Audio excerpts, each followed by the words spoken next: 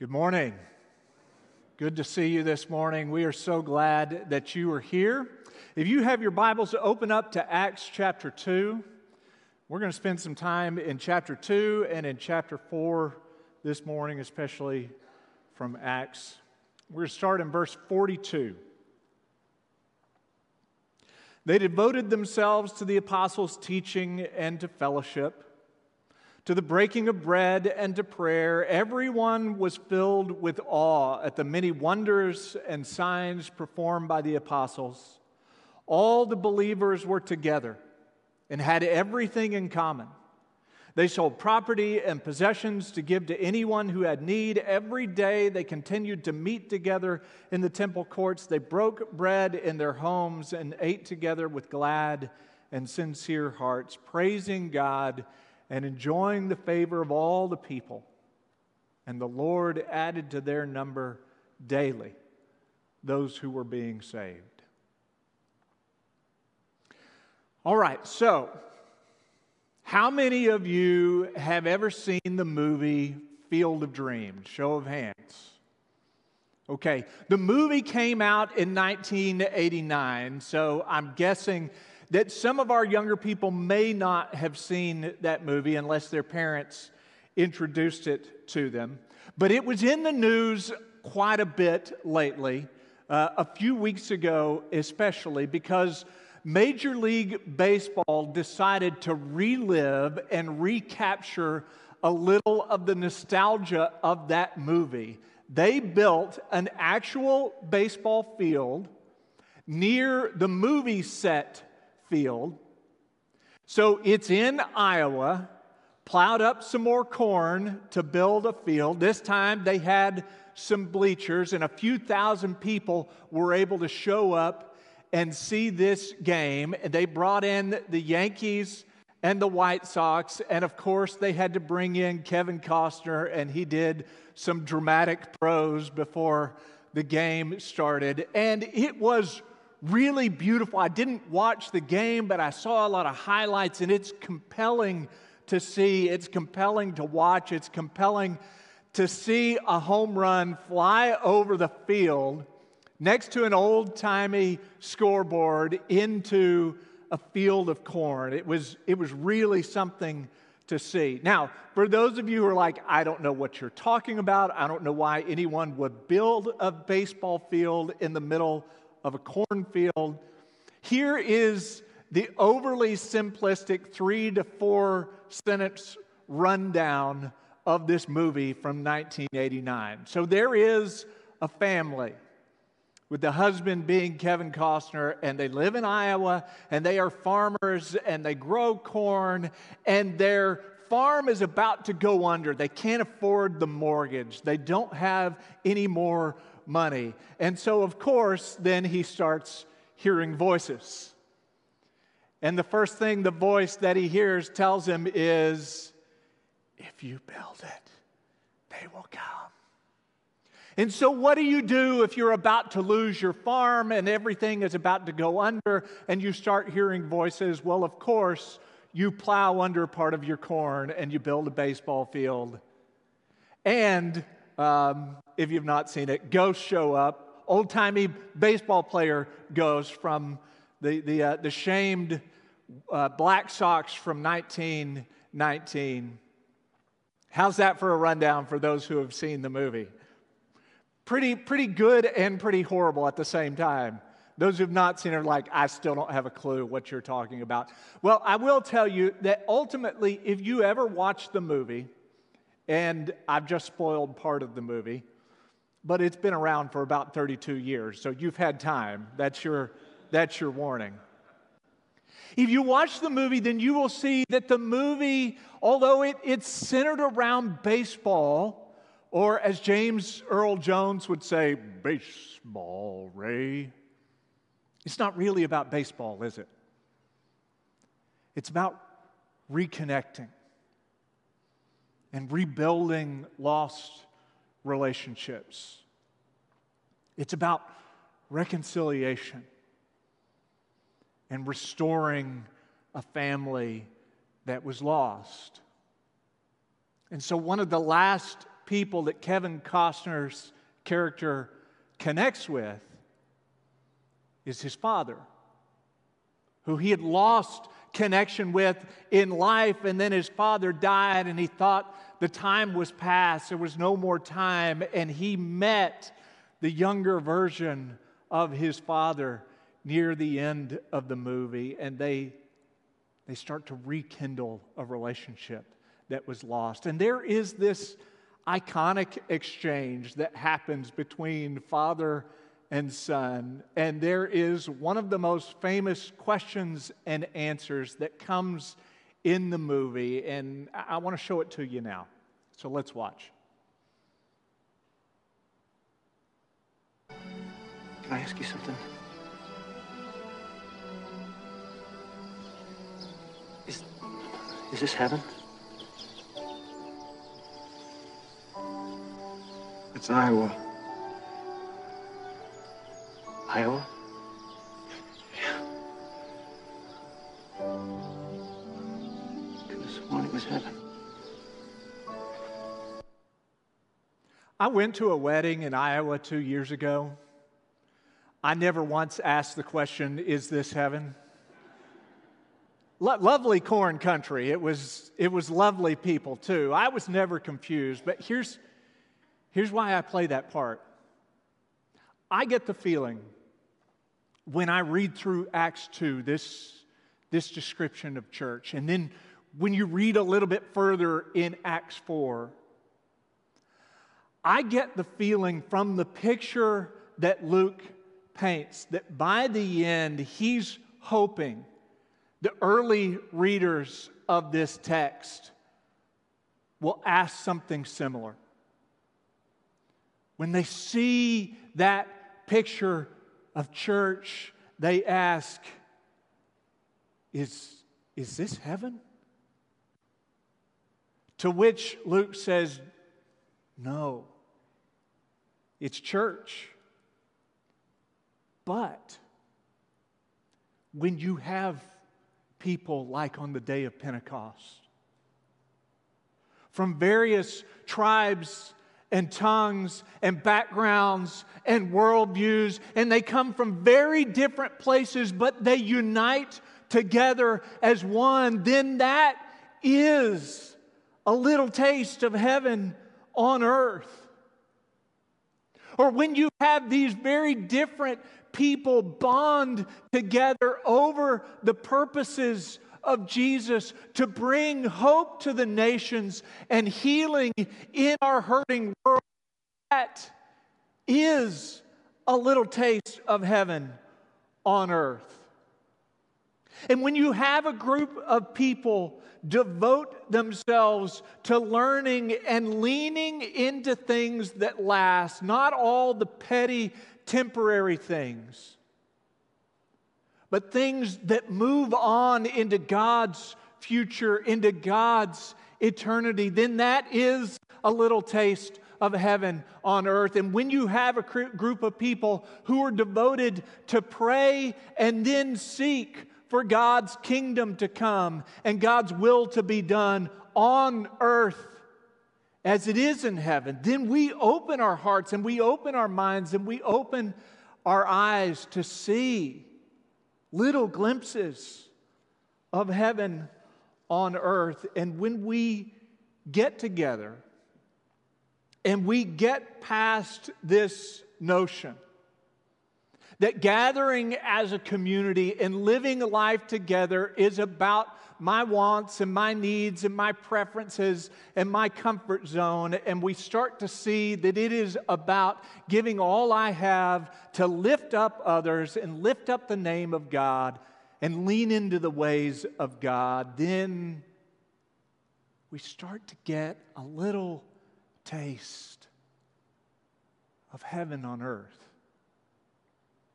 Now, Dr. Westbrook alluded to this in his talk at the 9 o'clock hour, and I think it's important to recognize the early church was never a perfect church. It doesn't take long to read through Acts or read through the epistles and realize they had some real highs and some real lows. They had a lot of strengths and they had weaknesses, just like every church in every age. But the picture that Luke is painting, especially in these opening chapters, the picture is brochure material, right? The picture he paints is what you want on your homepage of your website. The picture that he paints is the stock photo. This is the one that shows the possibility. Here's what we can be if we lean into God's ways, if we devote ourselves fully and faithfully to one another and to God. And there's one aspect of these passages that I especially want to drill down deeper on this morning, and that is, what does it mean, or especially what does Luke mean when he says in verse 44 that all believers were together and had everything in common? And one of the things that I would let you know is that when Luke says this, he's not pulling that phrase out of thin air. He's actually grabbing onto a popular phrase that Greek philosophers had been using for several hundred years to describe the ideal of friendship and fellowship. And here's what they would say frequently: friends hold all things in common. Philosophers had been saying that for hundreds of years. Friends hold all things in common. And so when Luke grabs onto that phrase, I think part of what he's doing is saying, hey, you know that ideal that you have of friendship and fellowship? That's the church. At least that's what the church is supposed to be. It's what it can be. Now, when we use the phrase everything in common, or when we talk about people that have things in common, what do we usually mean? We more often mean shared interests, right? When we talk about things in common, we talk about shared interests. So you meet someone, I meet someone at church and I learn they're big Razorback fans. Then I say, oh, you should meet Gary Adams. He starred for the Razorback. Boy, he's got some stories. Oh, you should meet my friend Chris Henry. He's had season tickets for as long as I've known him. You should connect. You guys would have a lot in common.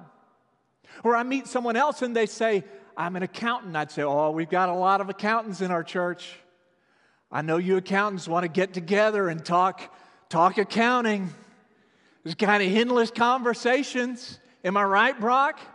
Just amazing conversations. Hey, you should meet my friends TJ and Cindy Boyle. They're both accountants, big wigs in their accounting firms, but like competing accounting firms. The Hatfields, I'm going to get it out eventually. Hatfields and McCoys. Is that right? Yeah. I said it and then it sounded wrong because I couldn't even get the words out originally. I'm stuck like 2 minutes back in what I'm saying. You should meet the Boyles. These are great people. You like coffee. I've got a really unhealthy connection to coffee. Let's get together and talk about it. Over coffee, of course. Right? You like doubles tennis. You like Ted Lasso. You like fly fishing. You like hole-in-the-wall restaurants. We ought to get together and share these things in common. That's what we think about when we think of in common. And there's certainly a part of that that's going on in the early church. There's a lot that's bonding them together.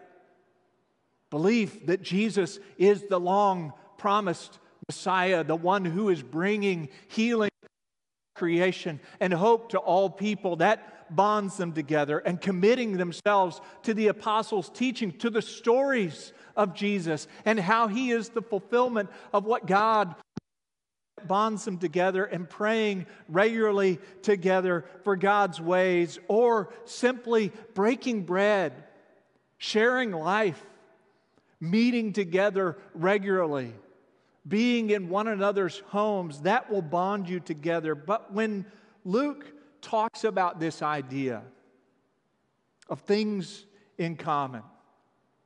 And he talks about it in chapter 2, and he's going to talk about it in chapter 4. The idea is not just shared interests, and it is not that they agree on all things, as we'll see quickly in Acts and in the other epistles. Having all things in common is actually fleshed out in the next verse. In verse 45, they sold property and possessions to give to anyone who had need.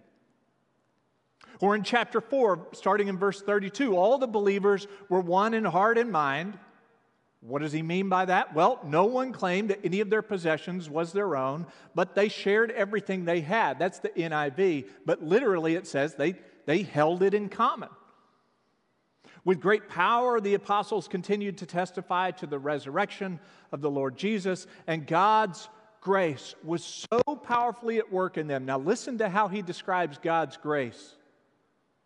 That there were no needy persons among them. That's how you know God's grace is alive among you. Okay, I want to stop there for a moment to tell you another thing that Luke is referencing. Because when he talks about there were no needy people among you, that's promised land language. That's what Israel was told would happen when they got to the promised land. Deuteronomy 15:4, there will be no poor people among you, for in the land the Lord your God is giving you to possess as your inheritance, He will bless you richly. Okay, so Luke is saying, hey, to the Greek world, you know that ideal of friendship that you hold up, of fellowship? That's church. And to the Jews, he's saying, hey, you know the picture of the promised land. Land flowing with milk and honey where there's no one in need because of God's provision. The land that God provides will take care of you. That's the church. But notice the picture here. Instead of the land providing, it's what? It's the people, even providing their land so that no one is in need.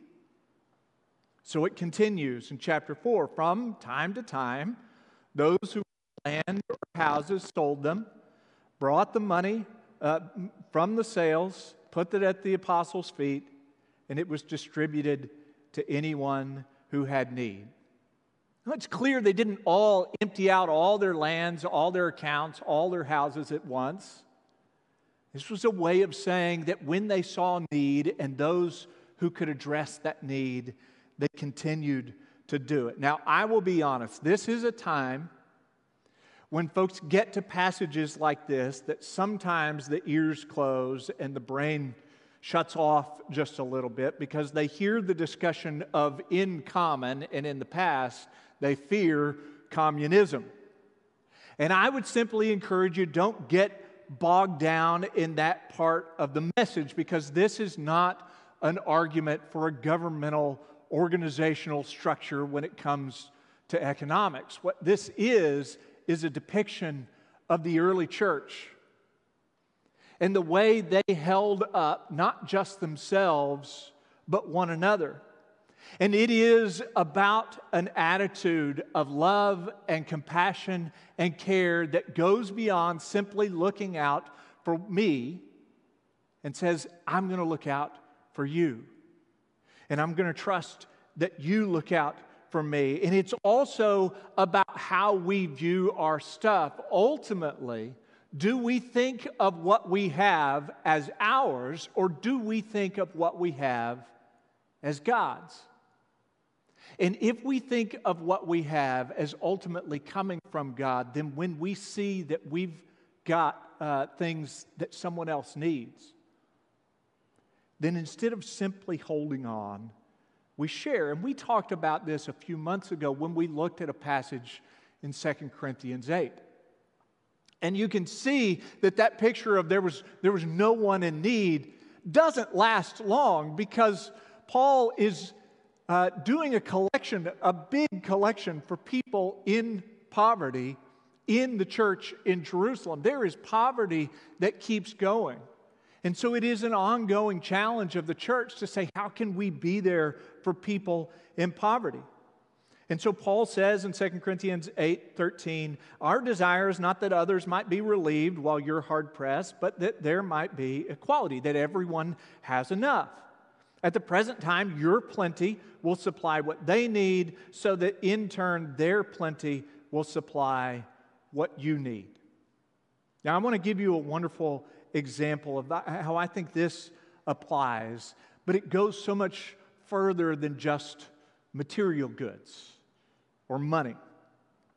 Okay, so here's a picture behind me. And this is of retired district court judge Keith Davison. Lives in Minnesota.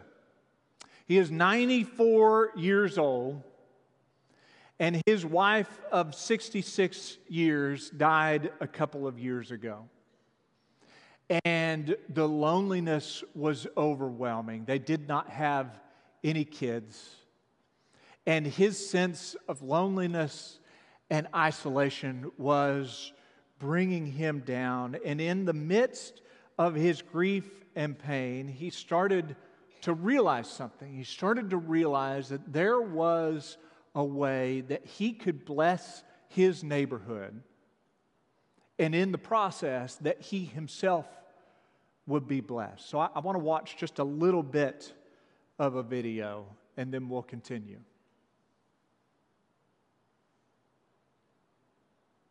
Now, at 94, the judge has reached a decision. Here comes the cement truck. 94. Right here? As he pondered a backyard addition and took the plunge. It's 16 by 32, the pool itself. Deep into missing his Evie, the judge had had enough silence. Hi. Then quit. You ready to go swimming? Quiet. One of the judge's pool. I knew they'd come. Plenty of people thought the judge was joking when he first floated this idea. This spring, when I saw him marking the yard, I told my husband, he's really going to do it. He's really going to put a pool in his backyard. Hard to be lonely, he reckoned, if he surrounded himself with kids. It's awesome and fun. Now we're going to be here every day. I'm not sitting by myself looking at the walls. And it's him spreading joy throughout our neighborhood and for these kids. When you get to know him and talk to him, that's one of the things he just talks about. He's like, I never had any grandkids. And so in a way, we're like, well, you kind of adopted our whole neighborhood of kids. These are your grandkids. Thank you. You're welcome. Come again, Ireland. Grief That's right. can be a deep, lonely place.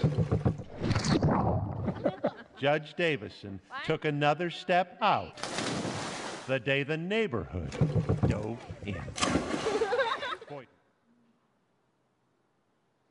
Do you have a feeling that the kids were walking by his house before this, whispering, if you build it, we will swim? I love that image for so many reasons. It's a beautiful story. And I think it illustrates a beautiful picture that Luke is painting of what the community can be, because the judge had land and he had money. What he didn't have was community anymore. He didn't have those connections. I'm guessing the kids didn't have a whole lot of land or money to their name, but what they had was love and vitality and joy and presence. And when the church is living out our call to the body, that's what happens. It's not one-sided. There may be some who can bring certain material gifts to the table, but there are other places of deficit, other places where they lack, where they're hurting, where they need help, where each person has something that they bring, because every part of the body is gifted by God, equipped by God, empowered by God to strengthen the other. And when the church is living out our church of what it means to share what we have in common, then we all bring those gifts and those talents, our time and our training, our energy, our effort, our listening ear, our compassion, and we lay it on the table and we say, this is what I've got. This is how I can help. And another says, well, this is what I've got. This is how I can help. And another says, this is what I've got. This is how I can help. And together, we lift up one another. And together, we lift up the name of Jesus. And together, we lift up a light in the dark world so that people see us. And they say, that sure seems like a little glimpse of heaven on earth. It may be material goods, but it's not just that. Sometimes it's spiritual strengths. Sometimes you might lack patience and another has it, and so you lean on them. And sometimes they might have a sense of urgency. This can't wait anymore. We've got to act now. And they move you out of that place of patience, which can become a place of complacency. Sometimes you may be lacking in hope. I've had those moments where someone says, I hope on this. They hold on to hope, and I say, I'm going to have to lean onto your hope because I'm not feeling it right now. And so I grab onto them as they hold on to hope, and together we hold on to one another. Or I've had those times where I've talked with people who are living through grief, they're going through pain, and I say, I'm praying for you. And they honestly admit, I'm thankful you're praying because I don't have the words right now. And so I say, you don't have to. I'm going to pray for both of us.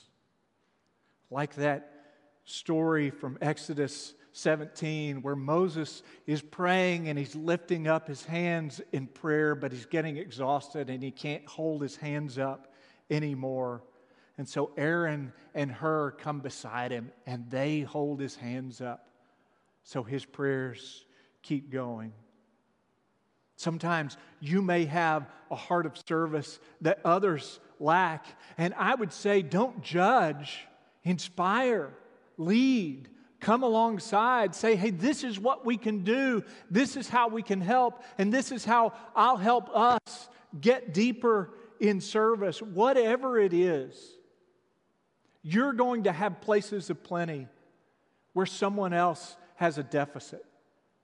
And you're going to have places where you're at a deficit and other people have an abundance.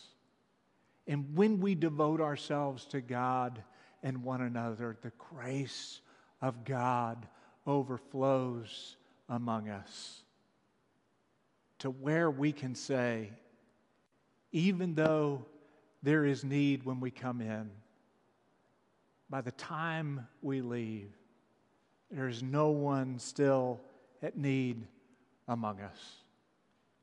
At least no one who has to address those needs alone. We'll never get that perfect.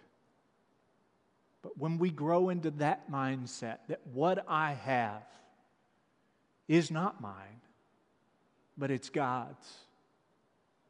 And so if you need it, you've got it. That is just a little taste of heaven on earth.